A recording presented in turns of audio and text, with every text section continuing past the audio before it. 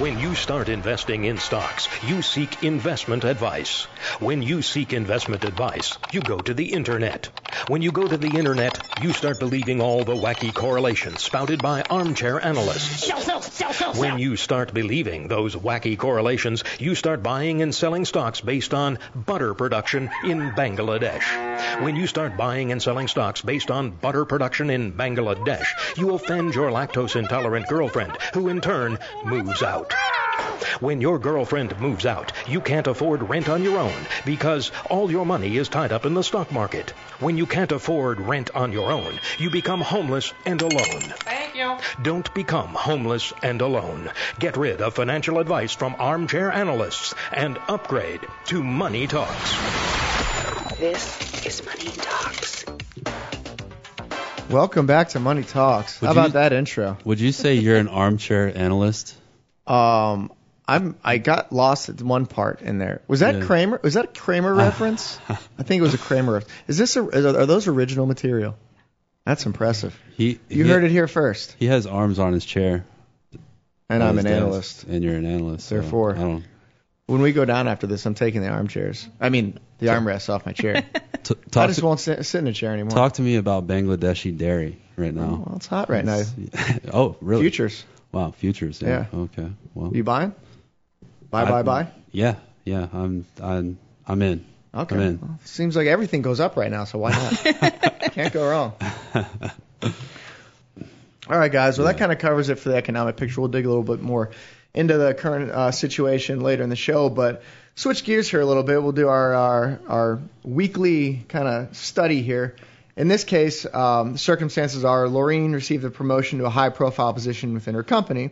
As part of her compensation package, she was awarded 15,000 shares of company stock with a vesting schedule over the next 5 years. After the first year in her position, 1,000 shares vest, meaning she will have full ownership of those 1,000 shares. At her second anniversary, 2,000 shares will vest, and so on until her fifth year when her remaining 5,000 shares vest. So a couple topics to touch on here from a planning aspect. Jacob and I encounter this quite often. In research, people will our clients will write in and say, I own X amount in my company stock. Is it okay to hold? Should I continue to hold it? And then, Jesse, this is kind of your bread and butter here, the tax implications of owning these shares. And just kind of to start off, our biggest concern is obviously we want to know that it's a fundamentally strong company, something Jacob and I are going to look at. But mostly we want to see the concentration risk. A lot of times individuals will just be pouring money into their company stock purchase plan, or if it is in this case they receive stock in the form of compensation.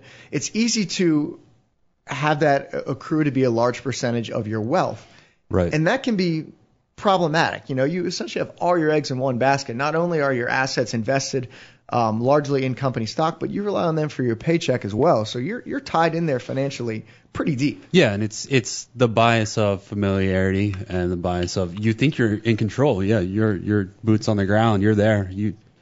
I'll take this company to the moon. But like you said, Nick, the thing that you have to think about is your retirement is going to be based on your financial capital, but also your human capital. Sure. Your ability to earn money into the future. And if those two things are tied in together, you're adding so much risk. That is to your a lot ability of concentration of risk to achieve your retirement goals. And there's tax implications. Yeah, Jesse? Yeah, I mean, there are a lot of tax implications. I mean, with restricted stock, it's a little bit different because you're taxed when it's vested and it's taxed as ordinary income. But when you start talking about people not understanding the difference between having, a restricted stock option plan against an incentive plan, and is that incentive qualified or non-qualified, right, it can mean the difference between ordinary income rates and capital gain rates, which tend to be a lot lower.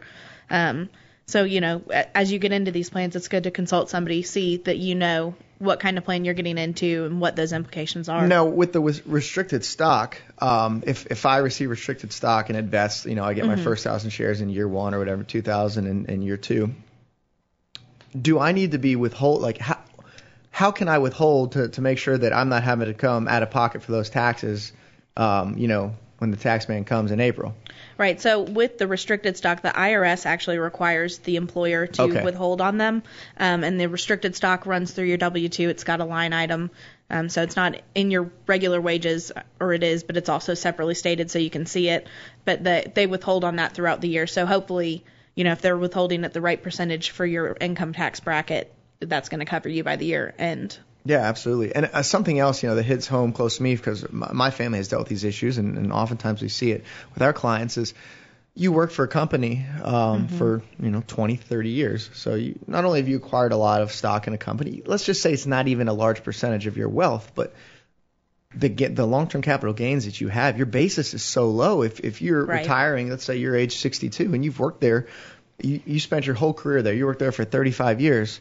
Take IBM, for example. If your basis is extremely low and it's appreciated to $130 a share, you got to. It's tough because you want to see the client take some of the money off the table, lower their concentration in a position, but you can also understand the client's reluctance to do so when they see how much they're going to have to pay in capital gains. Yeah, and I mean, there are some ways around that. So if the client is, a charitable client, wants to give to charities and they've got all this stock sitting there with a low basis, and they want to make donations instead of making donations of cash, they can choose to gift those shares to an organization so they get the fair market value. That's not going to work if you've got millions and millions and you need that money to live on. I mean, you're going to have to take some of the gain eventually, but if you're just trying to kind of slowly move out of a position and you're talking, giving $5,000 to your church against $5,000 of stock, it makes no difference to the church, but it can save you kind of on those capital gain rates if you're going to have to sell.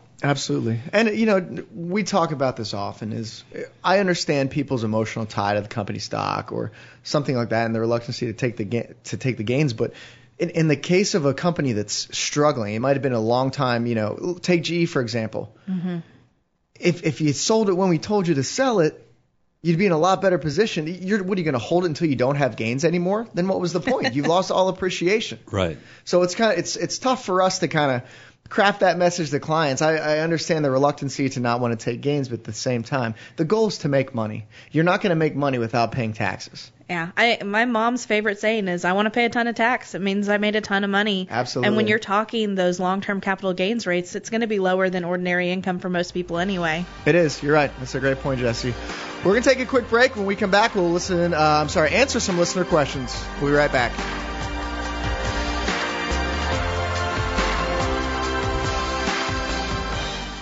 All material presented is compiled from sources believed to be reliable and current, but accuracy cannot be guaranteed. The contents are intended for general information purposes only. Information provided should not be the sole basis in making any decisions and is not intended to replace the advice of a qualified professional, such as a tax consultant, insurance advisor, or attorney. Although this material is designed to provide accurate and authoritative information with respect to the subject matter, it may not apply in all situations. This is not to be construed as an offer to buy or sell any financial instruments. It is not our intention to state, indicate, or imply in any manner that current or past results are indicative of future profitability or expectations.